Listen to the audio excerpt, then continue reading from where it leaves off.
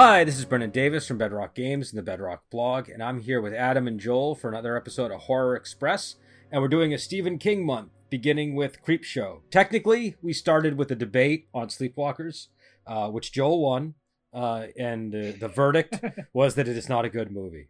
It might have even been more harsh than that. I can't quite remember, but it didn't go in my favor. I would say it was more harsh, to interrupt here, just because I thought it was, I kind of found it entertaining but hugely flawed. It was kind of my impression. So the entertaining but hugely flawed Sleepwalkers was sort of our bridge into Stephen King, and now we're doing Creepshow, which I get. So before we even get into Creepshow, which is a 1982 George Romero film with a screenplay by Stephen King, where does this fall for you guys in terms of being a proper Stephen King movie? Because Sleepwalkers obviously had the issue of being just a script and not based on a story.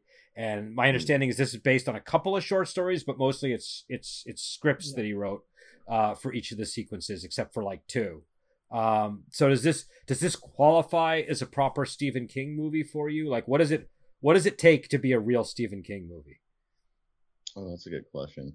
Well, for me, I don't know how official you want to make this perspective, but for me, there's kind of two Stephen Kings. There's the novel Stephen King, which can get a little tiresome, and then there's the short story Stephen King, who is one of my favorite writers. Okay, and this is kind of like a short story Stephen King film. None of these, some of these premises are kind of lame, but none of them overstay their welcome. And the overall effect is one of enormous entertainment. So even though it has like high points and low points in a movie, I really like that, and it feels genuine to the way he writes. So I would say it's a real Stephen King movie, but real Stephen King with the caveat of the short story Stephen King. Yeah, I would agree with everything you said, and I'd add too that this you have to also keep in mind that this is very specific Stephen King, because they're going for that whole comic book effect. Yeah, there's a lot of Stephen King. I do agree Stephen King's short stories are on the whole better than his novels. But there's a much wider range of short stories than you're seeing in this. And for clarification, too, the ones that are actually based off of short stories are The Lonesome Death of Jordy Verrill, which is based on Weeds, and The Crate, which is based on The Crate. And it's interesting, too, because Weeds is actually an obscure story. That was in a magazine and was never printed anywhere, so I've never read that story. But it's... the movie version is really the only version you can easily get your hands on. And this definitely has like you were saying, this movie has got that tone to it. It's based on a comic book. Well, not based on a comic book. They're going for like a Tales from the Crypt type vibe and like a kind of like trashy comic horror vibe. Yeah. But also it's sort of the beginning of that early 80s tone of movie, especially with horror. Yeah. So much so that one of the surprises for this when I went back and watched it was I forgot how early this was. For some reason, I imagined this being a 1984, 85 film, but 82 is pretty early. It even kind of looks, I don't know, like if I watched the movie without the date, I would assume it was mid 80s. I wouldn't assume that it was 82.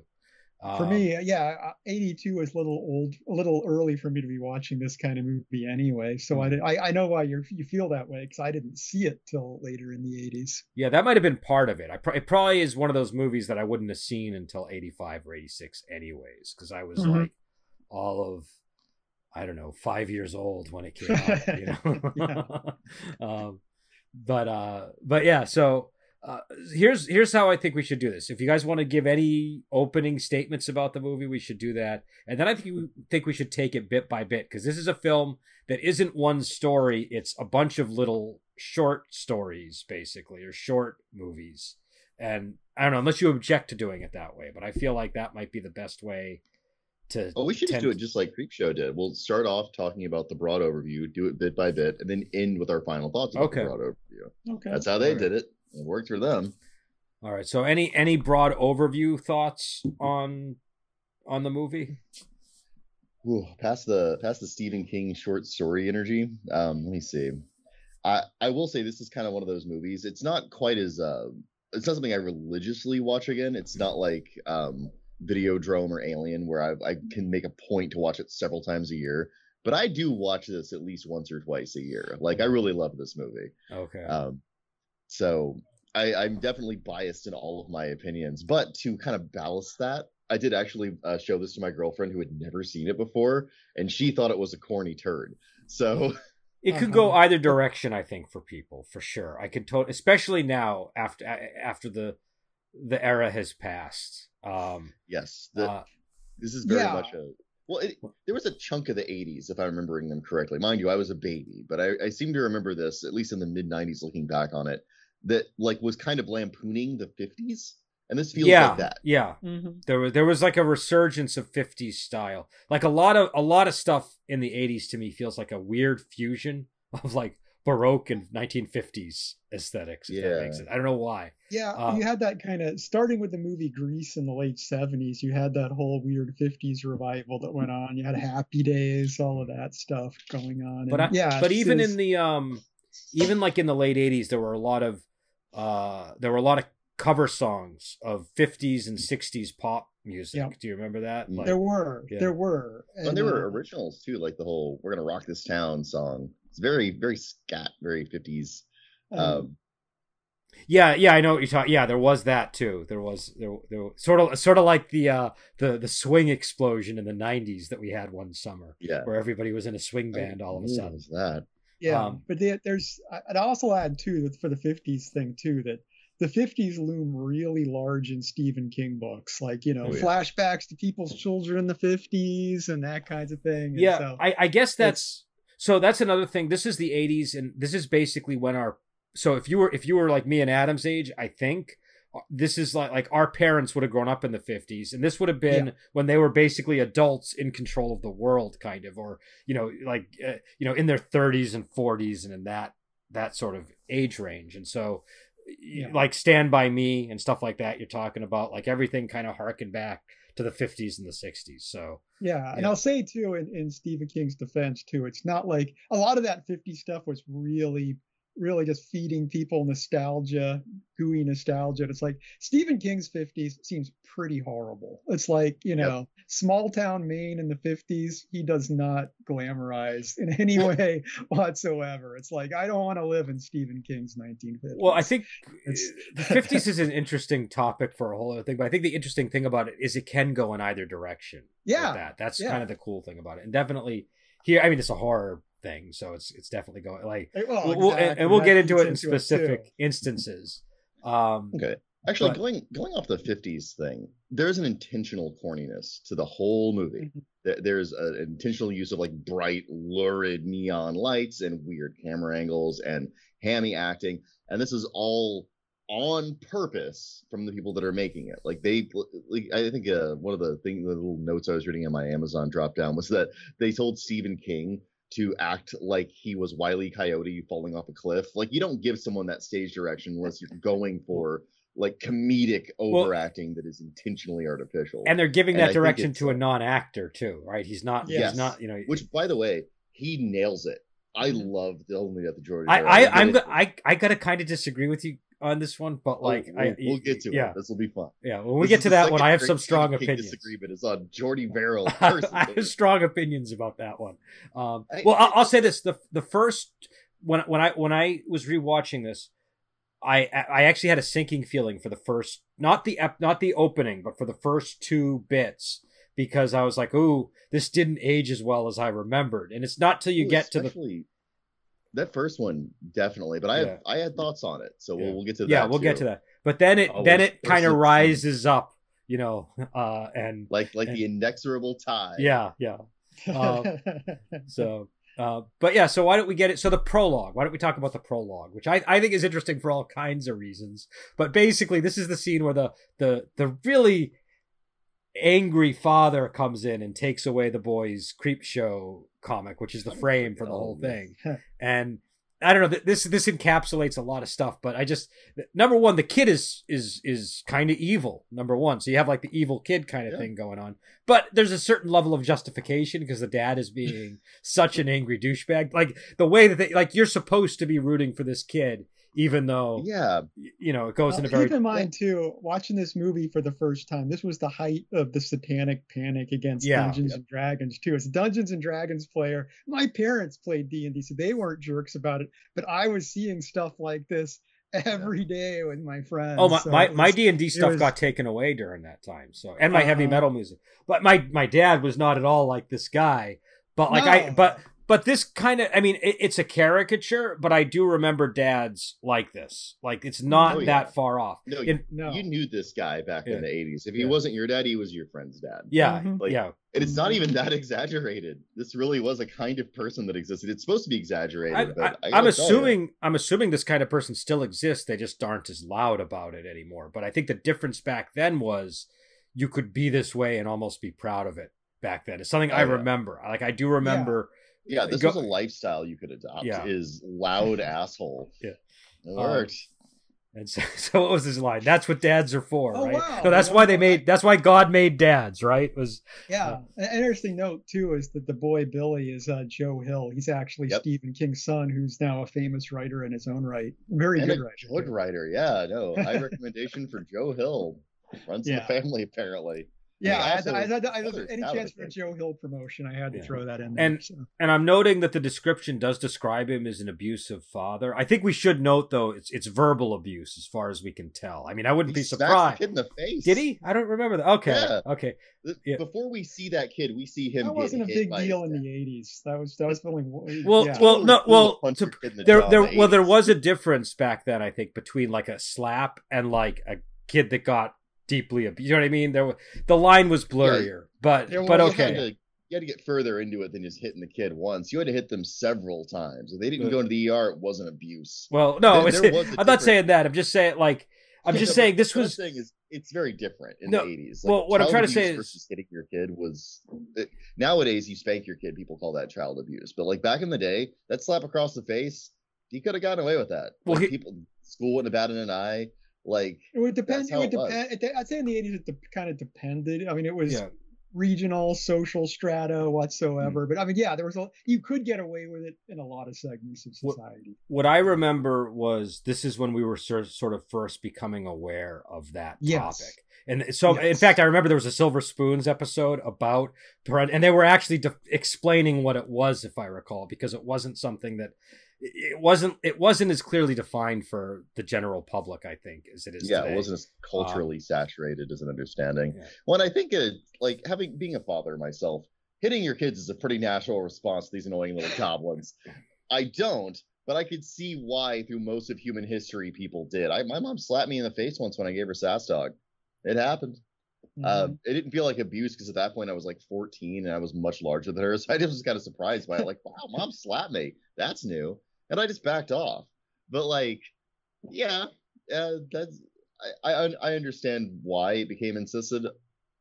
And especially during this time, people like I just don't the child abuse conversations I remember from being a kid was my parents talking to each other, defending how much they would spank us and other forms of punishment like that. And then later on, like a decade later, it was how monstrous it was to spank kids after we were all teenagers and it was a non-issue for them anymore. Well, it changed. I was from the generation where we still got spanked. My dad only spanked me once or twice. So like, I never remember really getting much from my dad. But my mom used to slap me and it wasn't considered abusive at all. And she wasn't an abusive person. It was just normal parenting at that point. But then by the 90s, my baby sister, it was totally different. Do you know what I mean? So it was a different era by the 90s, I think. And so I think the 80s we kind of became aware of it. Then the 90s it just sort of started, that stuff really phased out. And by the 2000s, I imagine it was pretty. I don't think I really, So, but not going too far into the cultural aspect of him slapping his kid. I think the movie is positioning it like he does this a little more frequently and a little more harshly. That's what I was going to say. It's definitely a move to make you dislike the father. There's no question there.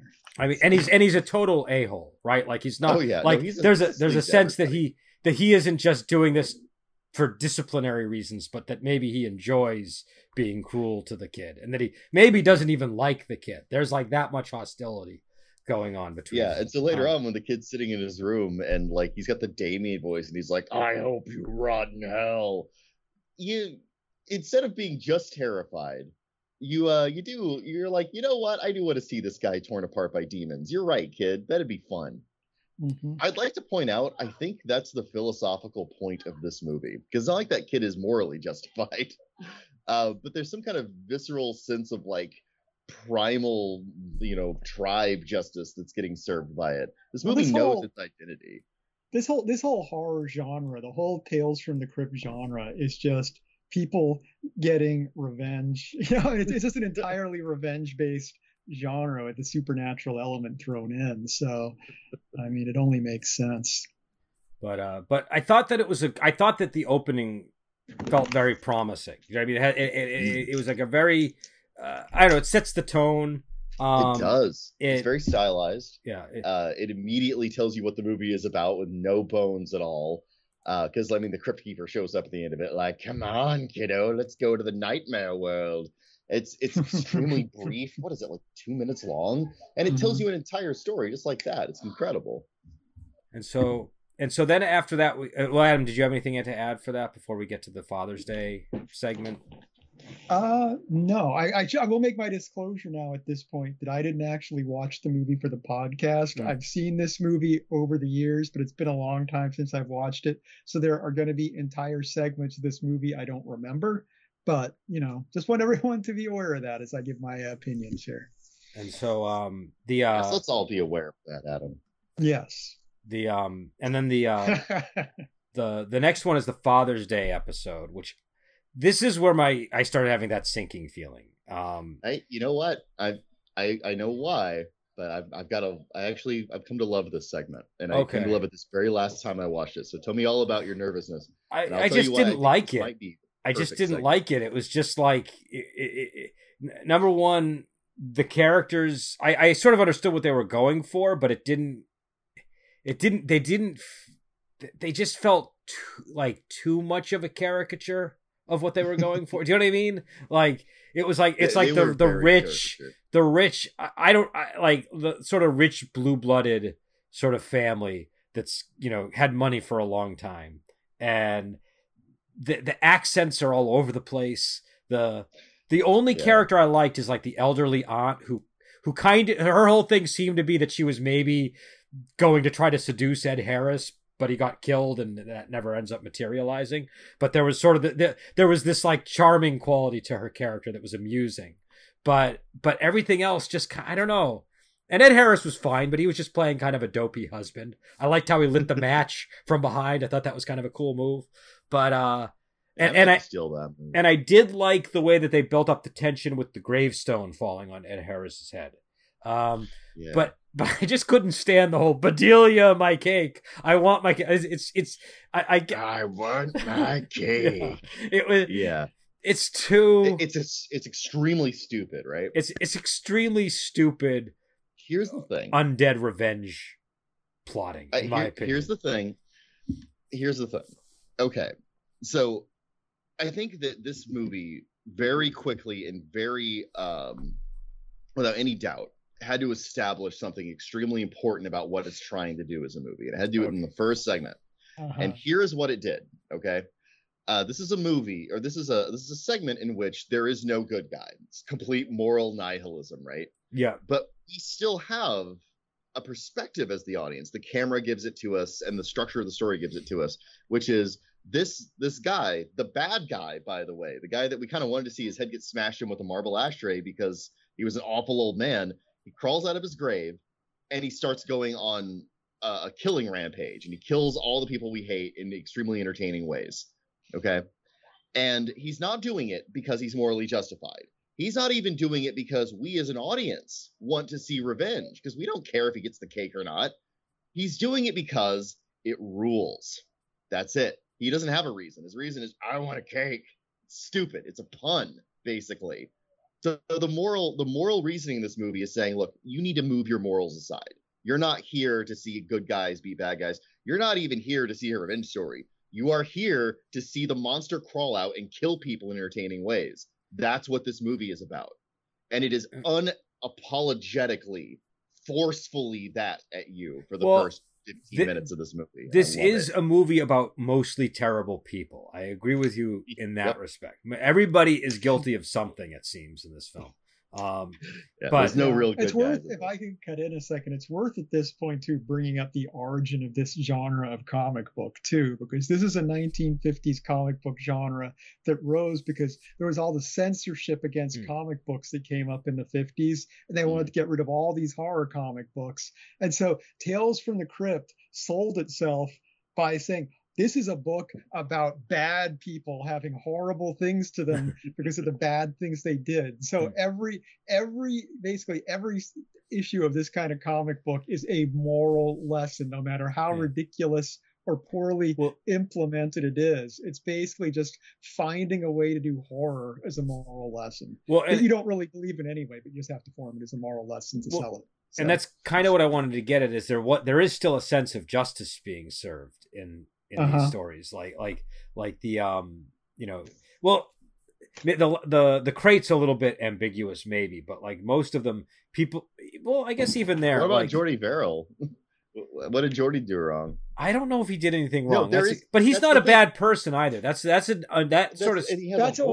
point. The thing is, too, Jordy Verrill is one of the few one of the two stories that was not written for this movie, where they just grabbed the story out of a magazine. So it kind of makes sense that it doesn't fit the formula, because it is that's just the Stephen King story. But Leslie Nielsen gets his comeuppance. The old man in the Bug story gets his comeuppance for being a jerk.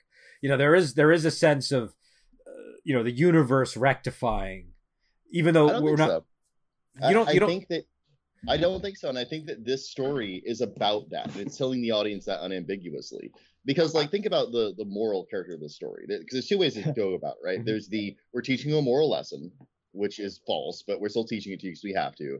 And then there's we're not teaching you a moral lesson, but you kind of want justice or at least some kind of satisfying revenge. Well, but there is this segment. But even in this segment, Bedelia kills her father, right? In the prologue. In the prologue, right? But that's the entire moral arc of the thing. No, but then she gets her comeuppance because he comes back from the dead and gets his cake, which she never gave to him, right? So but here's the thing: it's not like he wasn't a guy we wanted to see killed. We as an audience wanted that bloody revenge, and he is a bad person who deserved to die. He didn't. No, murderer, monstrous. He deserved to go to jail. I think.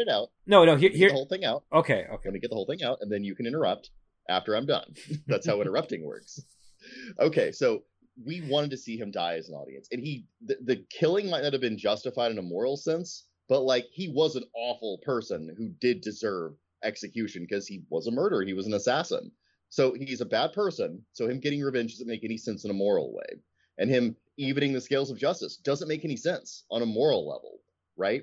He's not coming back for justice. He's coming back for a cake. And the thing is, that's saying that the whole morality thing that these were about in the 50s is a joke. It's ridiculous. It's ridiculous as a premise, as a man coming back from the dead because whiskey spilled on his grave, and now it's cake time, and everybody's got to pay. We are not there as an audience, nor are they as filmmakers, for any kind of moral reason or even a revenge reason. We are there because monsters coming back and killing people we hate is fun. It's a very slasher movie kind of vibe. And this movie is telling you that in the opening story. That's the actual moral, is that there isn't one. It's cool to see monsters kill people. Go ahead. Okay, so I think number one, I agree with you. It's ridiculous in a lot of ways. They don't. The whiskey falling on the whiskey falling on the grave. I don't even know if that's what the trigger was, but that seems to be one of the only triggers you can point to for him rising up from the dead, right? Wage, I guess. But other than that, as poorly done as it is, I think that it has a moral point of view, which is that Bedelia should not have killed her father, even though she had justification for her actions in some way. She could have just left. She could have left. She could have gone to the police and said, "I think my father killed." There are all kinds of things she could have done. Bedelia is the universe is coming back to haunt Bedelia through her father, I think. And the whole bit with the cake is just this ridiculous thing that, I don't know. Again, I don't think it's well done. You're wanting to sweep the cake aside, but I'm telling you, the cake is the point. I mean, I don't know. It There's could a be. reason they keep saying it, like, because it doesn't make any sense, right? Why is the cake the central thing? I think we're giving them too much credit. I think they kept saying, I want my cake, Bedelia, because they thought it was this line that popped out and people would remember, and it was kind of funny. It was the catchway's of the 80s. It was, I think it was like, my cake. Yeah, I want Everyone my cake. was saying it. So, well, obviously it never took off. But I just...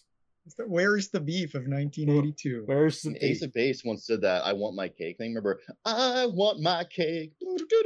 Well, I don't know. I think that was a real song. People all listen to it. I don't think this is an amoral film. I think there is morality, like Adam was saying. Like, I think it is hearkening to that type of thing. No, but I'm agreeing with you about morality. I just think it's a Dadaist nihilism morality that's there for popcorn entertainment purposes. Well, I think that we're there to watch really bad people get their comeuppance mostly. I think it's a morality formed by the editor of Mad Magazine looking to put out some horror comics without the moralist getting on his case. Yeah. That's what it is. Yeah, no, this is the Bill Gaines FU morality. What, me worry? But either way, this, I don't know, the old man screaming for his cake, none of that shit worked for me. I'm sorry. It's just I saw the only thing this segment achieves is it sets the bar so low that the movie can only go up from here. That's the only thing it achieves. As someone that last saw this movie 20 years ago, I'm going to say something very damning about this segment. Okay. I don't remember it at all. Okay. I have you have been spared. No recollection of it. Oh, I didn't remember it either. That's why it was such a shock to see it and be like, this is god awful. I feel better knowing you didn't remember either. I was just like, Ed Harris was in this? Wow. You wouldn't recognize Ed Harris. He was quite young. Okay. His hair is still thinning, but he's much younger than and also his acting's not. Favorite. I feel like too there are great actors in this movie making bizarre choices sometimes. Do you know what I mean? And so I think I think that they were instructed to though. Like I honestly think this was the movie where they were like, okay, we want you to do something they can't see in other movies. Yeah, like that kind of feels like the stage direction that was like the consistent through line of this movie. So I will say, agreeing with both of you on this was my least favorite part of this movie. Like every viewing, I would skip over it. I just feel like, stupid cake one. Who gives a shit? Get me to the crate, right? So I want to. The crate is amazing, but like Jordy Verrill's really good. Tide You Over is a little weak, but then the last one, they're creeping up on you, is fantastic too. Let's get to the lonesome death of Jordy Verrill, just because you're kind of going into that territory. I am kind of, but parting thoughts on this. I find that it's not as wretched as I recall. I did actually have a really good time getting into it, and it is stylistically a very good blueprint for the rest of the movie. I think it's a good appetizer. I think it serves that role pretty well. And so the lonesome death of Jordy Verrill sort of starts with a meteor arriving, and Stephen King plays this kind of like a hick from Maine, I think. Is that the yeah. They have him. And so no, I mean, I know, I'm just saying, but he's like not like normally in movies when you have like somebody like this type of character, we usually put them in the South or a place like that. This is Maine. It was nice, a different kind of thing. Hicks that didn't live in one of my home states being represented. It's like, come on, the rest of the Union. I know you've got Hicks. Don't you hold out on me. And so it has Stephen King. He basically gets infected with this weird foliage type illness from the meteor that just makes him start to grow like grass and I don't know, weeds, I guess, right? He says it's based on a story called Weeds, and he eventually shoots himself in the head, and then we find out that this thing is going to be spreading because we have a beautiful forecast for lots of green over the next few days, and then the segment ends with like a sign to different towns leading from Maine. In Boston was actually one of the signs on there, I think, indicating this thing is going to spread. I'm pretty sure that's a fake sign. I don't think I've ever seen a sign like that, but like you get the point that there's something amazingly quaint about a wooden sign shaped like an arrow that says Boston on. It's like, where is this taking place? Yeah, maybe it exists. I've just never seen a sign like that. I question its existence. So Joel, you like this? Signs like that in Massachusetts? They're probably not anywhere in the U.S. Then that's my guess. Maybe in '82 we still had some. I don't know, but I haven't seen any lately. So Joel, you like this one. So why don't you tell us what you liked about it? I love this one. Okay, so first of all, it's almost entirely just Stephen King, right? Yeah. They put Stephen King in coveralls and they're like, we want you to be as stupid as you can. He's like, you got it, boss. And he's really convincing as a wide-eyed hick. And this is from a guy who grew up. Bangor, Maine, but I know, right? But that's the thing, like, as a guy who grew up surrounded by wide-eyed hicks, like, this guy is, like, not super far into caricature territory. No. Though I gotta say, I don't think he was doing a Maine voice. He was doing, like, a Southern voice, wasn't he? Like, no, it was the main voice. Was it? I can't remember. It was. Well, I mean, listen to the lines, like, that's the ticket. That's not how you would say it if you were from the South. That's a Northern kind of twang. And it is a very hick kind of twang, but Northern hick is different than Southern hick. They got different kinds of ways of saying stuff. So one of the reasons I always loved, I loved his super exaggerated Maine accent in this quite a bit. Because it's rural. And accents tend to rusticate, I note, in the same way, where you just kind of like start getting lazy with like hard consonants and things like that. Things slow down. Yeah. Things slow down, and then you emphasize things a little more, and they always do that. It's weird, but apparently my great grandfather who lived in the outback of Australia spoke about this fast from everyone that knew him. So yeah. Yeah, I guess to me a Maine accent always sounded like a Boston accent, really slow. I guess that kind of makes sense. Slow down just a little more, and you get Jordy Verrill. So he murders this role to me. It's a beautiful blend of 95% comedy to 5% pathos. And did I mispronounce pathos just now? That's fine. It's fine. Nobody's getting into the fungus is getting into my brain. No one's gonna care. No one's gonna care. I love the way in which he dies a lot, because it's kind of, he doesn't fight at all. Like, he sort of just accepts his fate the second the meteor shits on him. He's watching he's still watching TV while this is happening to him, right? And he's drinking beer. And, you know, it doesn't. Well, that's the whole thing of being afraid that, you know, I'm going to let this just take my body over because I might get my finger cut off or something too. It's just, it's pathetic in a very real way. And you can kind of relate to it to an extent too. It's like, you know, it doesn't make sense, but I understand it.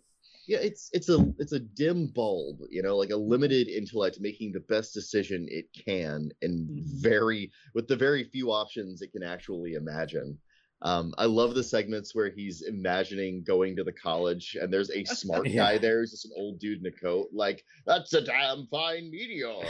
And he's like, I'll be $100. My meteor, my price. I could quote every line from this. I love it so, because he delivers it with this wonderful blend of sincerity and idiocy. It's so goddamn charming and funny. It makes me laugh every time. And then when he pours the water on it, it breaks it half, and he's just like, and it's this amazing, like, Home Alone-esque reaction where he broke the meteor, now it's not good anymore. Like, that's his understanding of meteorology. Or not even meteorology, it's not even meteorology. I'm getting dumber thinking about this. It's the Jordy Verrill effect. I Department of Meteors in his mind. I love that. I did like that. I liked his imagining of the university. I didn't like this segment. His acting bothered me a lot. Like, really? Stephen King's acting always kind of, unless it's like a cameo, like it was in Sleepwalkers, where it's like, okay, he's in and out, and like, you know, you're just getting a taste of King. You're not getting the full, you know, we gotta watch this guy as a character for a long time type of thing. But in this one, oh my god, I just. It annoyed the bejesus out of it. I couldn't stand anything he was doing, and I couldn't stand his I understand they were going for something cartoony, but it was too cartoon. It's like it needed to be pulled back just enough. It was, I don't know. That's Verrill luck for you. Always always bad. It was like, you know what it is? It's like the cheap version of Ernest is how he feels to me. Do you know what I mean? Oh man, I showed my girlfriend some Ernest as a cultural exchange in the Midwest. She hated that too. I mean, Ernest, Here's I the like very- Ernest. Ernest, I remember Ernest is- fondly, but Jim Varney is a Yeah. physical. But comic here's the thing. genius. I hadn't realized Yeah. till I rewatched Jim those. Varney is charismatic. And He so is. all that stuff works. Even if it's a really bad, dopey Ernest movie, you But still when did- kind of when- like him. This is before Ernest. Though, Yeah, this right? is before- I think. before Let's Ernest. get my Yeah. timeline right Well, here. Well, is I it think- before Dr. Otto's Gloom Theme though? That was the first Ernest movie. No, Ernest Goes to Camp was the first. Yeah, one. it was Oh, the- yeah, it was. The first But- appearance of Dr. but- Otto's Gloom Beam, young Adam. Well, I remember there being Ernest Yeah, he's part of the commercials. wraparound. Way Ernest Hemingway. I'm looking up more important people. We look at a far more culturally relevant Ernest. I remember there being commercials with actually Vern is yeah, him and Vern, right? It was him and Ooh, Vern. Wow. Yeah, you're right. You're right. Oh wow. Do I What know year my was it, Ernest Adam? trivia? What year was it? 85 was Dr. Okay. Otto in the World of Gloom. But- of course, the Oh. commercials before that. Yeah, the too, commercials that could have been in. I think they were after this, but they were around was- this okay, time. His first TV special was 83. So Okay. So we're- similar we're territory. probably Edged the out by commercials. He might have had the character on stage around this time, right? He's a comedian, right? Or Well, he improv. started, I think it was milk commercials was what he was originally in. So it's like probably those milk commercials had started by this point. Okay. But we're going deep into Yeah. the Ernest career. But either I think way, this is my only point was just that it was just he just felt like a knockoff of Ernest. Even I know it might not have been a ripoff because it might have come first. But he was he was a forerunner to Ernest. Well, is the truth. Really crude, you know. He He is. was my But boy, we George wouldn't Farrell. have Ernest without this. No, I refuse to even consider that argument. I reject your reality. Yeah. This might have thwarted Ernest from arising if if things aligned incorrectly. Yeah, I was not a fan. I can understand why people might like it, but I just didn't. I just wanted this segment to end. I felt like it didn't have enough going on. For me to watch one character do something, I need more than Stephen King acting like a comic book character. Do you know what I mean? Yeah, That was the bottom line for me. I wish I could actually defend this, but you're not wrong about anything you're saying. Yeah, as far as it goes, I think I like the segment, but if I were to make an argument against it, which is the one I kind of mentioned earlier, that this actually isn't an EC Comics format. It doesn't have any of the conventions of, if this were to be a comic in the 50s, they'd be like, there's no moral dimension to this. Yeah. You can't do it.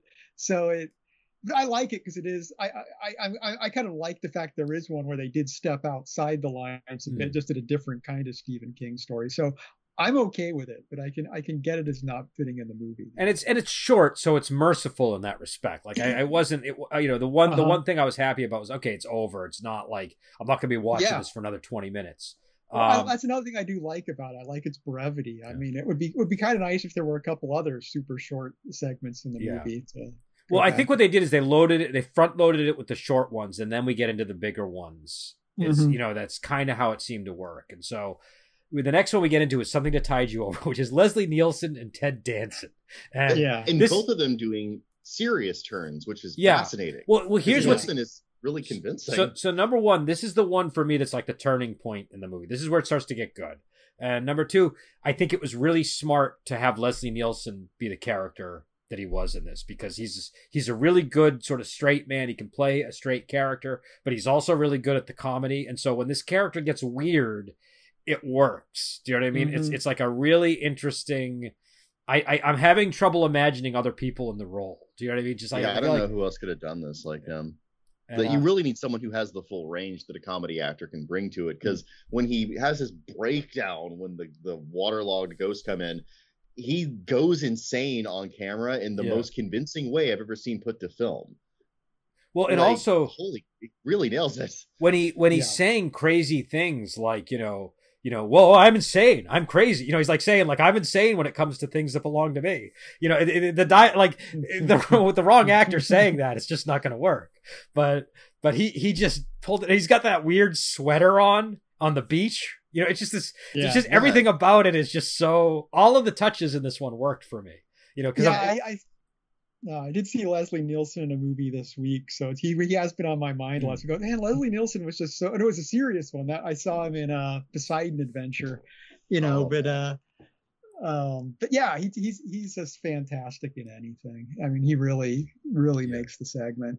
Yeah, he's always a joy, and Ted Danson is pretty young in this. I think he was still on. Was Cheers even on the air when this came out? No, this is pre-Cheers. This is Cheers pre-Cheers. was like 84 maybe, I think. Okay, but for some reason I remember Cheers being on earlier, but it might be 83 maybe, but Okay. it's not. It's definitely not 82. it's a very young Ted Danson, and he definitely has not become Ted Danson yet. Like he feels unmolded by acting experiences that he later gets or something. You know what I mean?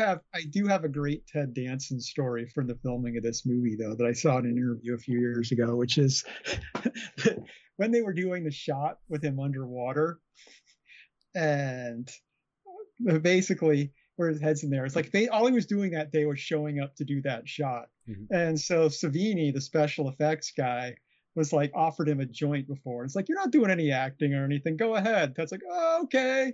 I just got super high and then had to have his head put underwater in this tank and said being high during that scene was not a good idea. I can imagine. So whenever you watch that scene from now on, think that he's freaking out. That actually makes sense because that scene really stands out. The look on his face, he looks very different.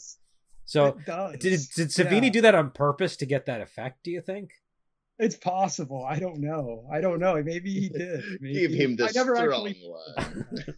Well, because he just his eyes look different. Everything about him looks different under the water like that, and it's like alarming.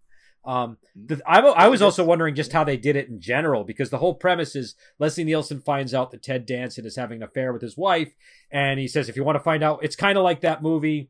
I can't remember the name, but the movie where the guy he has to get buried alive to find out what happened to his girlfriend that disappeared. I think it was The Vanishing or something. It's a similar premise where he's like, a movie. Didn't that come out like the same year too? There was a French version of that movie, and then there was an American version that came out with what was the guy year of burying people on beaches? Wow. I think it was a few years later though. I think it was like 86 that came out. But anyways, you come with me to the beach and I'll show you. You can find out what happened to her, where she is, and he forces Ted Danson to bury himself to his head in sand as the tide is coming up, and then he brings a TV out and he shows the tide coming up on the woman, and I mean, it's horrible. Nobody wants to die this way, and watch the person they love die this way at the same time too. It's really a grim premise. And I'm going to use an overused word from my vocabulary, but Leslie Nielsen just has this avuncular quality as a villain in this role. It's right. It's very word. It's a perfect word for his character here. And I think the sweater really kind of is the thing that ties it all together. He kept a fart machine in his pocket and would just screw up whatever take he wanted with it. I love Leslie. He used to use that on interviews too. He would, because he had the perfect straight man face, where he just like amazingly like serious delivery that you knew something was slightly off about, and you just could never quite put your finger on it. That sweater goes along with that. Well, and the sweater makes you uncomfortable because it's getting sand in it, and it's like a knitted sweater. You know, it's just something about that sweater. I don't know. I was fascinated by the sweater and the texture of the sweater during the scene. But yeah, no, I'm very curious how they did that. How they couldn't have been buried in the actual sand like that, right? Because that would have been a hazard if the tide went a wrong way, right? Or was it a fake tide in like an area where the tide wasn't going to come up? That's. I was really curious how they did this. Or is it just really easy to get out of that? And they were making it look difficult, I've been buried in sand before, like at a beach, and like it's pretty hard to get out of. Is it? Okay. Yeah. And that's when I was laying on my back and just had to kind of wiggle, and I could kind of rely on being able to like shoulder my way up the sand. I couldn't imagine being buried such as that I was oriented vertically. Like, I don't know if I could get out of that. No, I honestly think it's a lot harder. I don't intend to find that out. That is just, that just sounds awful. Mythbusters on this one, but that's I don't think I'd even want to see them do it. I think I'll just assume it's bad. But I like this one. This one was good. The Ted Danson comes back from the dead. There's no real explanation for why. That's maybe one of the shortcomings of these movies, is that they don't really give you a good reason for why things happen, but I thought true of the comic books too. So okay, just here's some monsters, which I'm fine with this style. It's just that the dead will come back and get you if you did something bad to them. That's just the way this universe works. It's a function of and I think that we're going back to the function of how these comics had to be constructed. There's a moral lesson to it. If you murder people, they will crawl out of their graves and force you to die in an ironic way. Yeah. So, and I thought that stuff was all effective. Like, it was just the building of, like, if they had just built up to him killing Ted Danson, that would have been a good section of the movie. Do you know what I mean? But then to have the whole thing after. They give you that, then they also give you the revenge. And actually, I love the part where, again, the waterlogged ghosts are coming up, and he takes his gun and has the clarity of mind to shoot one right between the eyes, zombie style. And we get to see it. Like, there's a hole in the forehead, and then a bunch of seawater and brains blow out the back, and they're just, like, totally unfazed. I love that. Well, and I just love how Leslie Nielsen's character is one of these guys who you can just tell is just so used to being in control and so overconfident and so cocky. Like, he goes home after he just watches it on the monitor with like with a drink. You know what I mean? He's just so calm as he's doing all this. And it's just I really like this one. I thought it was good. And I liked the way that it opened. I liked everything about it. Just how, it starts with that whole exchange with Ted Danson and Leslie Nielsen, and just the way it builds up. Such an important moment, because he's Danson is in great shape. He's tall and he's muscular, and Leslie Nielsen is like this little avuncular grandpa looking dude. And the way he gets into the scene and just totally asserts himself and utterly gets control of the situation from his introduction is incredible, and he sells it in a way that the character seems very dangerous and intelligent in a frightening way. Love it. And so, I don't know, anything else to add on this one before we get to the crate? I will say this. This used to be one of the weaker segments for me, but I've come around on it enormously. I think the acting ultimately redeems this one for me. Because in the fantastic sense, it's not super interesting. Ghosts come back and kill a guy. Like, it's pretty boilerplate as far as supernatural revenge goes. The details is what sells this one to me now. One thing I was wondering about is, go ahead, Adam. Oh, I was just gonna say that. This for me, this is one that really stuck in my head. It's like this one, the Jordy Verrill and the crate. Those are the three when I think of this movie, they're what immediately come to mind. I did wonder how much living near a beach mattered for whether you like this one or not, because there's a lot of in the Midwest. Well, because a lot of what makes this one work is how believable the beach feels. Like just how they make me feel like I'm actually at the beach. I don't know how to, and the things that you worry about when you're at the beach, just like little, it just resonated because I know what the beach is like. Do you know what I mean? I was wondering, if I didn't grow up by the beach, maybe this would have hit a little differently. But again, it was just a thought. Yeah, there's a kind of primal fear that, and I will say that while I was in the Midwest, I disliked this, and now that I'm in Alaska and there's a beach like just down the way, I'm like, well, actually, it is pretty scary. It's the Jaws effect, Yeah, because if you're in the Midwest, water that plays differently. This is never going to happen to you in the Midwest, right? Like, no, it's a coastal people problem. It'll be fine. What am I going to get buried in a lake? Yeah, big tide in the lake. Go ahead and bury all those coastal elites for all I care. Take that, you coast dwellers. And I'm on the coast, and I'm like, well, that was kind of a mean thing to think. I'm just saying, for the record, that I am a craven coward. Continue. So the next one is the crate, which I really like. Number one, this one, it's about this old crate that they discover from 1834 that has a monster in it. And at first you think it's just going to be a monster eating the faculty. But Hal Holbrook plays this guy who's henpecked by his wife, who's a drunk. And he conspires to use the situation to have her eaten by the creature. He uses an instrument of murder, which I think is kind of impressive. And and I mean, I love Hal Holbrook. And I think that Hal Holbrook is one of these guys that he can be a hero or a villain or something. He can be you never really. He's really good at starting out as like a character you think is the good guy and then becoming a bad guy. Do you know what I mean? And so he's perfect for this kind of role because you don't really know where things are going to go with the character. He's just a professor at the university. And who played his wife in the It was movie? Adrienne Barbeau. Adrienne Barbeau played her. Yeah. She was really good as sort of the bossy, pushy wife. What was her name? Wilma? Was that her name in the movie? Yeah. Everyone calls her Billy. Yeah.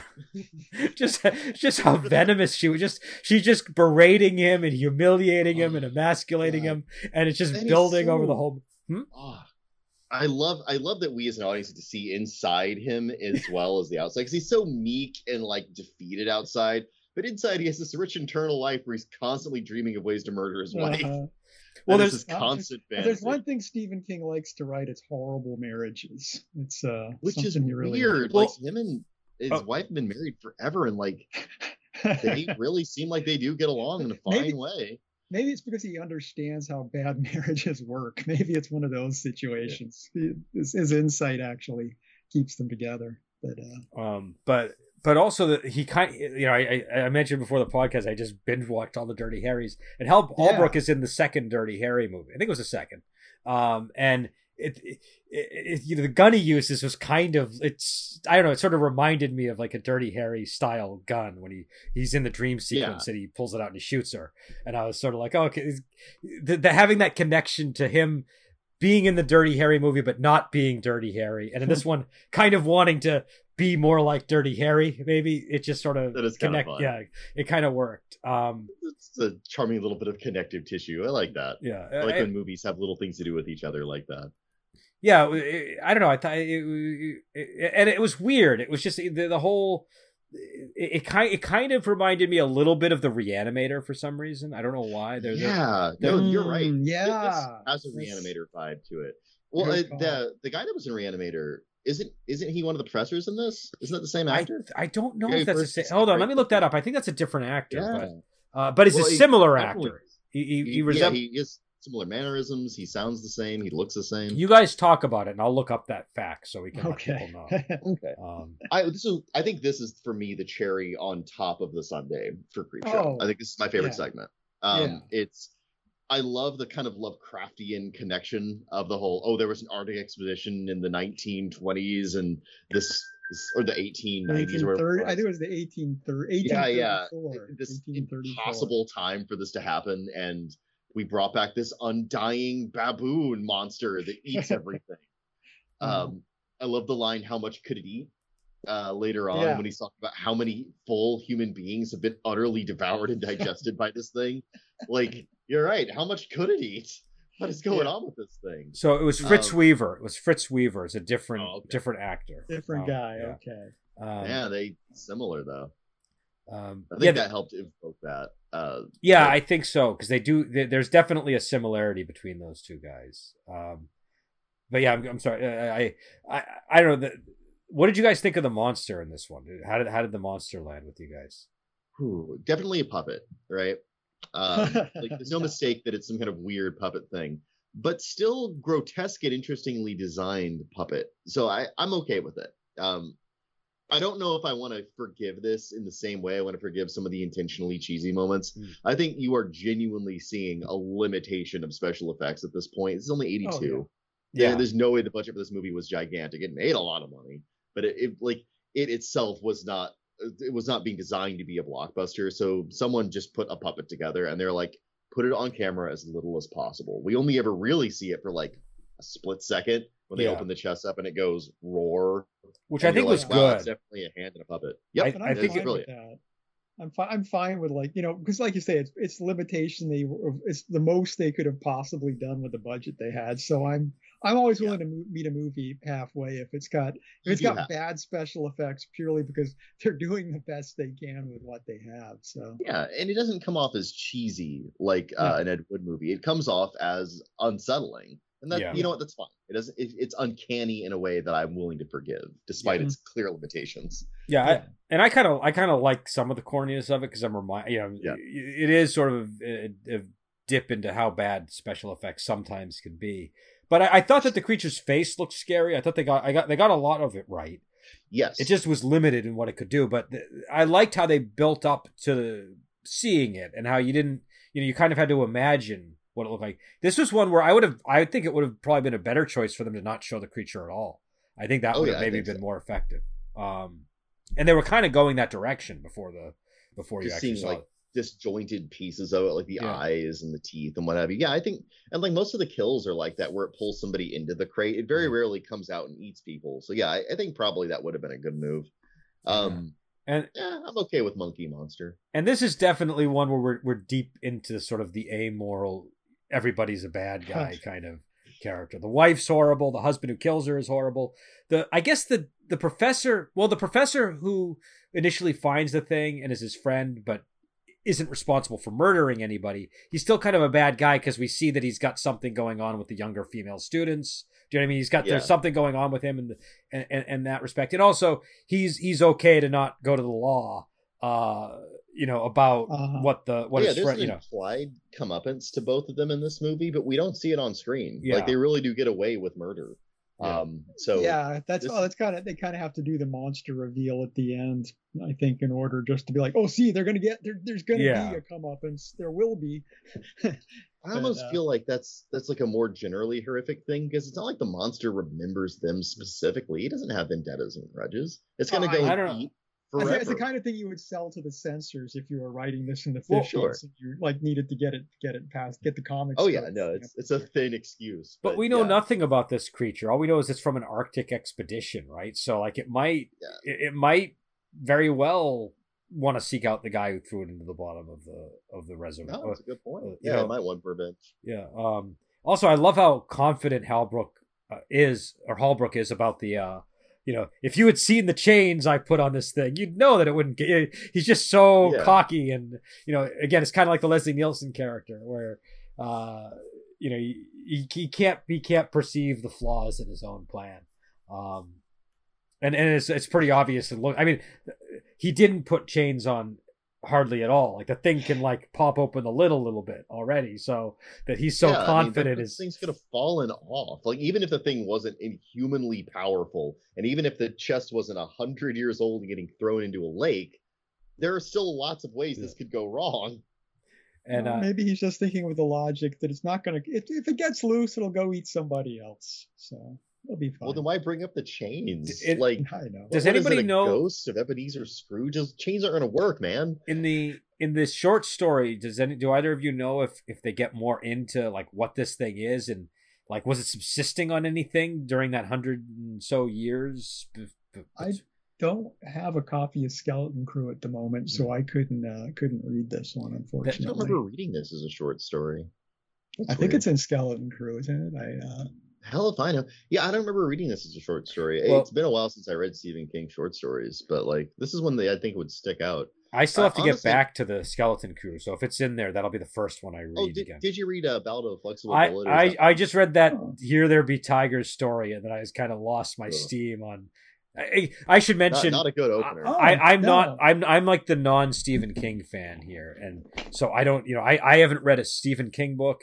And I like some Stephen King movies. I like some I don't, but I don't have the fan attachment to the source material. The best fanboys but it's actually I'm wrong. It's not in Skeleton Crew. Okay. It's in class. I would have read it in Classic Tales of Horror and the Supernatural. That would have been the book. I didn't read that one, so I actually don't know.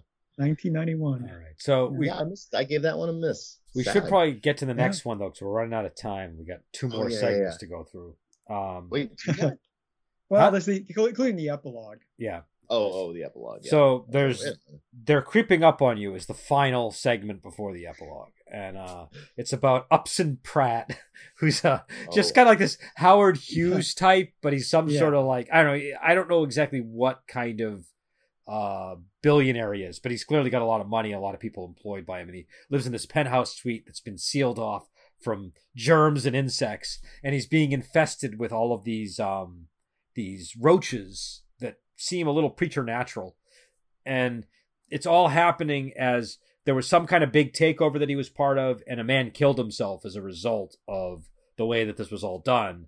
And the man's despondent wife calls and says that she hopes Upson Pratt dies, and it seems to me that there's like perhaps some indication that she might be doing something to cause these bugs that eventually kill Upson Pratt. Whether it's deliberate or whether just the emotions of her anger are causing the cosmos to respond with human devouring roaches. But this was a weird one. This was a really unusual one. I don't know what I liked it, but but it did kind of have an odd tone, and it kind of landed in an odd way. I don't know. Do you remember this one, Adam? Or I remember it. It's hard for me to comment on the tone now from 20 years ago. It's like I remember liking it. Now, of course, I mean, what's one this has going for it? I'm just cockroaches are just so viscerally unsettling to most people anyway that I mean, for me, I spent a lot of my childhood in a place with roaches that were like about 2 inches big, so I do not like roaches. No, if you've had roaches, this will resonate for sure. Yeah, when I was a kid, we lived in not a flop house, it was my Uncle Mike's house, but he had a horrific roach infestation, and the whole roaches between the glass and the medium that's projecting the screen on electronic things like digital clocks, things like that. That's real. That really happens, and it's a nightmare. The whole pouring out cereal and a bunch of roaches scurrying out. That happened to me. A lot of the roaches in Kuwait fly too, and flying roaches. I just remember them scurrying from under the coffee maker when you'd go to make coffee. That was the big thing I remember about roaches. God, I hate them. Yeah, that one bothered me the most because that's like the first ritual of waking up, and to be greeted with roaches. It's infuriating. So anybody who's experienced roaches will have the venom for them needed for this. Roaches are just a great horror movie special effect, just because they're roaches and they immediately do all the work for you. But this is one that's also. Oh, go ahead. They just looking at pictures of roaches is enough. Seeing them move is stomach churning. I hate them so much. Yeah, I'm not a roach fan at all. This segment is kind of like, I forget the name of the character, but the Stephen King segment with the weeds, where it's basically one character. There are people talking to him on the phone. There's a guy that shows up at his door, but like it's basically you're there with one actor in a room. And I think again, this one worked better for me because I liked the actor's performance a bit, and the premise was more engaging for me. Do you know what I mean? It was just I thought it felt like more real horror to me than the one where stuff's growing on Stephen King. Like that didn't feel particularly scary for some reason to me, but for me, that's really the idea of something kind of growing and kind of just growing into your skin. It just that's like a serious. Let me restate that. The idea is scary. I'm terrified. Body horrors. I think the implementation was too goofy for me, so it just didn't land. It is a touch goofy. Yeah, I could see you'd bounce off it. I just found the humor, mix of humor and horror in that, like, it's just at the right pitch for at least 20 years ago. Maybe now I'd agree with you, but in this one there's a lot of humor too, but it just works better for me. I don't know. Well, it's a more urbane kind of humor. Like whenever the guy that's in charge of the apartment is condescending to Mr. Pratt, and he's all like, "Well, hello, Mr. Pratt." What can I do? That was so powerful, condescending customer service energy. I loved it. That guy is my hero. And what I loved about that is you don't really know, is that the guy really doing that, or is that Mr. Pratt paranoid? Interpretation. Yeah, because everything we're getting is kind of from Mr. Pratt's perspective. So it's you like that's a really good insight. I like that. I kind of like that idea. Well, because he's. I mean, he's literally distorted in that camera. It's a fisheye lens. Yeah.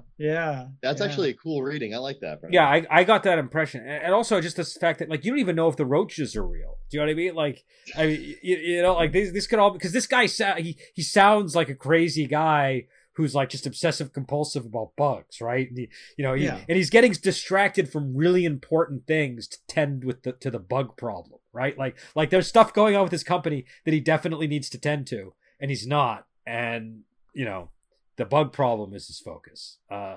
So I don't know. I thought it was interesting. Well, also this one gets into the stuff that Adam was talking about with the 50s, because it's got the jukebox player, and it's very minimalist design, which fits because he's supposed to be a germaphobe. So he'd obviously have like the sterile white environment. It's like all tiles and stuff.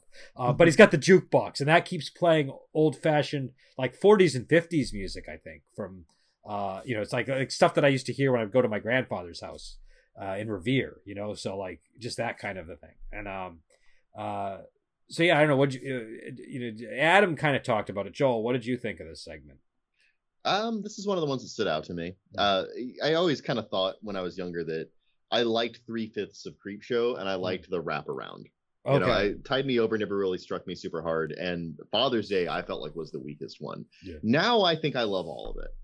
And I remember again I was showing this to my girlfriend to kind of ballast my nostalgia a little bit, and she pointed out that they actually give the price figure for how much his penthouse apartment is, and it's like $3,000, and I was just like, I didn't think about that until she pointed out that like that hurt. Hearing that was painful. But I like this. Like you said, I like that it's kind of a single character piece, but I think the acting, and even like looking at it objectively, the acting is more reined in and it's more acting. It's like the exaggerations are a kind of exaggeration that's not theatrical or comedic. They're just exaggerated in a way that's disciplined. And so when you contrast it directly with Jordy Verrill, I think you have to consider this the stronger of the two pieces. Even though I like Jordy Verrill more, I think it appeals to me more. I think that a significant part of that is just my own weird bias towards seeing Stephen King clown around on camera. And what do you really think of the... go ahead. I was going to say, even though I didn't like that one, I do think you're right that they mirror each other in that way. Like there's definitely like a... Jordy Verrill is likable, and something awful like this kind of happens to him. And this guy is so detestable. And something so grotesque happens to him that you still sort of feel bad for him. I don't know. I didn't have any empathy for this guy by the end of the maybe it was like an animal empathy of I don't want bugs to be on anyone. You know, whenever he had a cockroach crawling up his arm and he was like freaking out and trying to bat it away, I just full body. But if they different kind of horror. If they got to be on somebody, if you're human, you're on the same side with us against the cockroaches. That's just in the broader scheme of things, it's us against the bugs. but this guy is just there's nothing likable about him. There's nothing likable. He's wretched. Like I don't know. Ebenezer Scrooge kind of character. I mean, in the one hand, you do have that empathy where like you are putting yourself in his shoes, but there's also this aspect to it where when he finds the roaches in his food, you're kind of pleased to see that. Do you know what I mean? You're pleased that he's experiencing. Well, yeah, that's the thing. His discomfort gives you joy because he's just so awful. He's a terrible person. It's a tricky thing. It's like someone that hates cockroaches. It's like, seeing someone else often get their comeuppance is great, but it's like it's just. I still don't want to deal with it, you know. Well, and it's really gross. They're by the end they come out of his eyes and mouth. It is really, really disgusting. God, I soup in my mouth a little bit. But yeah, so I hate it. But I thought this was very effective. This one, very effective. It's affecting, certainly. Oh God, if you're in the slightest bit nauseated by bugs, this is going to make you deeply uncomfortable. Because I'm not especially like bug phobic. It's like, when I was a Boy Scout, I was nominated the one who would clean the spiders out of everybody's tents and stuff because I was like, whatever. But in this movie, it just brings it all up. Just that instinctual hatred of bugs. Yeah, and you had to push the bug button, and it pushes the hell out of it. There's also a great escalation with how many bugs there are versus how serious the problem is. So the matter of scale becomes a difference in kind, and I love when that happens. That's something ontologically about that I find fascinating. And again, it's beautifully well crafted. I love the music, like you were talking about. It adds something very atmospheric to this whole segment, with that kind of like subtly eerie 40s music playing over everything. Because it's not wholesome in the way we conceive of it, but it was probably wholesome to people that were listening to it. To us, it comes off as kind of eerie. Like there's something kind of disquieting about 40s music. Well, I can tell you, a little too pleased with itself. This was definitely aimed at a younger audience, and at that time, when I heard music like that, it would remind me of going to my grandparents' house. Yeah, which I think is what my grandparents would listen to this kind of stuff. So I think that's what they were trying to do, is go for that. I mean, I could be wrong, but that was sort of my read of it. Is they wanted you to feel like you were. They really wanted to emphasize to you that this was like an old man who was kind of like out of touch with the world around him. Do you know what I mean? Yeah, literally. Yeah, literally. There's something kind of Dickensian about him that I really like. Mm-hmm. Now, so the epilogue. How do people feel about the epilogue, where we get to see Tom Savini action in this one? And he plays one of the garbage men. Which I think is a very fitting role for a guy who helped make this movie. Like he knew it's like, make me the garbage man. Well, I like when they're commenting on all the ads in the comic book. You know, like, oh, those things don't work, and you know, yeah, I thought that was pretty funny. I love the whole when they get to the one with the voodoo doll cut out, and they're like, I guess we can't get that one, and they just move on. Yeah. Well, the garbage man. That was just a way of occupying 5 minutes of time to entertain themselves. You know, there is something very wonderful about that little blue collar slice of heaven that we get to see as they trundle through this upper crust neighborhood. And I really like the physical acting in the last part of that, where the kid is like, young Joe Hill is stabbing the voodoo doll, and his father's just like, and there's that wonderful like comic book coloration in the background. It's really good. I thought that I liked that scene. I mean, again, the kid is kind of ridiculously evil, but for the type of movie it is, you know, it works. Yeah, and he's got the voodoo doll, and like I like that this one's at least explained, right? Like nothing in this is generally explained. This one you at least know he got it out of the comic book, right? So it's like they set it up through the animations, through the movie, and it's it's fun. But the I think I like too. It's like you're kind of breaking the cycle at this point, where it's like this evil kid gets revenge on his evil father, and there's no comeuppance for him. It's just like the cycle has been broken. We're now freed from the whole EC comic cycle. So. Yep, they can just be evil for the sake of entertainment. Like, and God, the 80s were born. Well, and this is getting into that era of Garbage Pail Kids, and kind of like, you know, like a kid culture that probably looked horrible from the outside, right? Like for us, it was great, but it was but they probably thought we were a bunch of little, you know, creepy shits or something. Do you know what I mean? Just I was. I don't know about you. But... Look what we did as adults. We were definitely creepy shits. Well, I don't know. I just think that, you know, this really feels like it's kind of got that spirit to it, that Garbage Pail Kids spirit.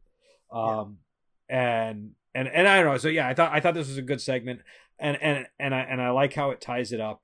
And again, I thought it was nice. You know, I don't know, the Garbage Man scene, even though it's almost like it almost doesn't even need to be in the movie except to show that he got the doll. But I thought it was like a fun exchange. It is. It's a really good outro to the entire film. You know, it puts a good bow on it. I've noticed blue collar interludes are a recurring theme in 80s horror movies that we've gone through. I've noticed it's like kind of a common thing just to have a little aside. Here's why. I think number one, a lot of horror fans are blue collar people. I think, you know what I mean? It's more of like a blue collar genre. But number two, I think when you work blue collar jobs, there's a lot of downtime to it's kind of like the Clerks thing. Do you know what I mean? Where you get to have all these interesting conversations that you probably wouldn't get to have if you were working in an office job, where it's kind of more. I mean, I'm sure interesting conversations do happen in offices, but like I feel like I've had way more interesting conversations working as delivery or at a fish market or whatever than. I work in retail. There's times where you literally are just standing there with one other person and there's absolutely nothing to do. Which it's less like, it can happen in an office, of course, but you can generally find something to do in an office in a way that you can't when you're just when you are pinned in with management and they are right there, even if they're not trying to micromanage you, they are. Their presence micromanages you. When the boss is gone and you're just at the counter with your coworker and it's the middle of the night and no one's going to come in for the next 5 hours. Yeah, you talk about creepy comics that you happen to find in the garbage or whatever. It's such a genuine moment. Yeah, and you have more of those kinds of conversations. I have very limited experience in offices, but the few experiences I did have, number one, that stuff didn't happen, and the types of conversations were way more. I don't know how to put it. There was just more self-censorship, more. You know, just more. That's the culture in offices. Yeah. And I got to tell you, when I worked at a meatpacking plant, that's when I thought of some of the coolest ideas I ever had gaming wise, and had some of the best conversations I read. Because I mean, like, you're feeding logs of meat into a tube. You know, like, this isn't. First of all, there's something wonderfully grotesque about that, and second of all, like, you have to be in the same room with 5 other people that are doing this with you and part of a team. So you have to work together and you naturally have to find some page to get on. And if it's a bunch of dudes your age, this is exactly the kind of subject that you would come across. I actually created one of my favorite games, Body Hunters, in that one. Did you guys ever tell you about Body Hunters? Oh man, No, it's no, a really but fun game. I worked. I'll have to write it down. It deserves to be written down. No, but I worked like at a place as a cook at a place where we made all our own burgers. So I'd have to come in and spend a lot of time making all these burger patties and stuff. And it was like by the time I was done with that, just I smelled of meat. I just irrevocably smelled of raw meat for the rest of the day. And so I don't know, just your story just kind of brought that memory up again. That smell of myself just smelling like decaying cow. But when I worked in a fish market, it would you had to segregate your clothes. Do you know what I mean? You had to like silo clothes so that like you were only wearing the clothes for the fish market, because the fish market clothes would smell like fish market, and you would smell like fish. You had to take a shower when you got home too. There was no it was like being a garbage man, probably. You know what I mean? There's no way of getting around it. But going back to your point, Brendan, it's like, if you're in an office, everything you say, you're thinking, how is this going to affect my quarterly review? Yes. How are they going to turn this on me? Whereas if you're out with the other guy you collect the garbage with, nobody cares what you're talking about. And it's because I mean, the entire paradigm is different. Even now with corporate places, anywhere that's corporate now has that office environment feel. It's like when I worked at a big box bookstore, which will remain unnamed, it's like I was talking to my supervisor one day, and he was just complaining about the management and stuff, just venting about all this stuff, and I'm just like, yeah, I agree. I like literally he was throwing everything out and I was agreeing. Then my next quarterly review, it's like, we're really not happy with your attitude towards the management here. So we're not going to be able to give you a raise. Maybe if your attitude improves. Oh, wow. But things like that really make you think, I am not going to talk to any of you people ever unless I have to. Oh God. And so, but I do think there is something about all that being more naturally part of the horror genre. Like the horror genre is not. I mean, I know, and again, this is kind of why we've touched on this in the past. Why I have some resentment towards the art house horror movies, because they elevate horror into this sphere that it traditionally just hasn't been in for me. Do you know what I mean? Where I always think of it as like it is like the working man's, medium. Or genre. There's different ways that different kinds of people interact with horror. Like as a kid that kind of grew up in that blue collar strata of society, a lot of the parts of this elicited delight in me. But then as I've gotten older and I've gotten a little more successful and I'm climbing up to that white collar dimension of society, I'm looking at these things and I'm like, these are actually kind of frightening.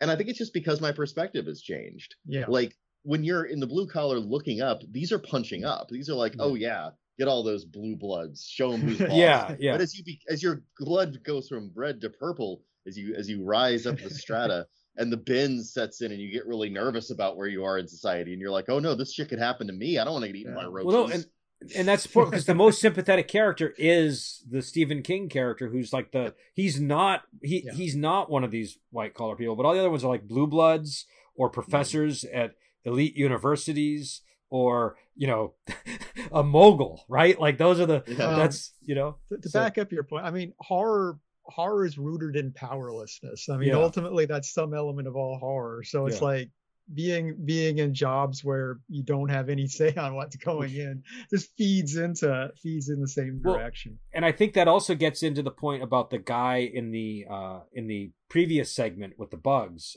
What was the name of that one again? That was They Creep Up on You. They Creep Up on You. Where the man who's in charge of the manager of the building is kind of, even though again maybe he's a figment of this guy's imagination in some way or whatever, or a distortion, but it is like the working man getting his revenge on the mean boss, right? Because he's just kind of, and also he was black too, and that came up as part of the thing. Where at first the guy is like, he's almost treating him better because he's black, but then when things start going the way he doesn't want him to, he starts complaining about it.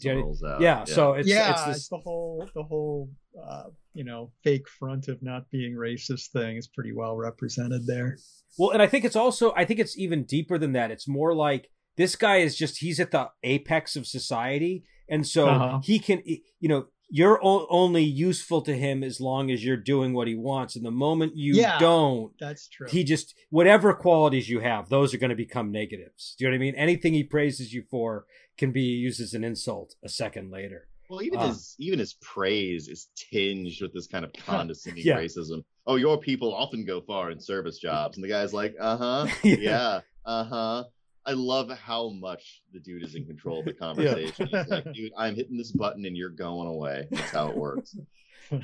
God, that energy. Which again, relatable. Maybe you were kind of wondering where all this is coming from. That's another possibility. Maybe it's the building manager's revenge. He would be one of the few people in a position to flesh-eating well, because this is, take this, you uptight son of a bitch. The only other person that we can think of is the wife on the phone, right? So I don't know. It's interesting to think about, but anyways, we've gone on probably way too long about Creepshow. An hour and 20 minutes. Okay. So, but I don't know. Any parting thoughts on Creepshow before we head out? I absolutely love Creepshow. If you're going to see a movie that Stephen King was very involved in, this is one of the ones that I think is like the very top. Like, because you can't really give him The Shining. That's Stanley Kubrick, right? And there's a few others that we have on our list to watch that are really good. But this is one of the ones where, like, he was very creatively in control of it with Romero, and it's enormously entertaining. It's certainly one that you have to understand you're going into an exaggerated version of reality, and it's intentionally corny. But once you swallow that pill, this is one of the best movies of its type. So a high recommendation from me. And I mean, I again, the first two segments I thought were pretty weak, but I think overall it's a good horror movie, and my memories of it are a little different rewatching it. Do you know what I mean? Like I remembered it more positively, but I still enjoyed myself a lot, and the segments that I liked a lot more than I remembered liking. So there was that. But yeah, go ahead. This is also a good early horror movie for people that are like not adults getting into horror, but for like people that are just reaching that age where you're at the point where you can handle a horror movie. It's a really fun movie for that age, which is the age I first watched it at. Yeah, so, this is a really good teenager like sleepover kind of movie. That's a good observation. And it's fun because as it is a corny movie, if you're watching it with a group of your friends and you're 14 years old, I mean, you can appreciate the movie and make fun of the movie at the same time. Yeah. So you've got every option at your disposal. So, all right, so I guess we're gonna head out. And what do we know? What Stephen King movie is next on our list, or is that? I have no idea. All right, so there's some gems on there. Well, I know that we. I haven't seen the list in a while, so I don't want to say anything. But we got some Stephen King coming your way. It's gonna blow your mind what movies we picked, just so you know. So all right, so we'll head out, and until next time, we'll talk to you later.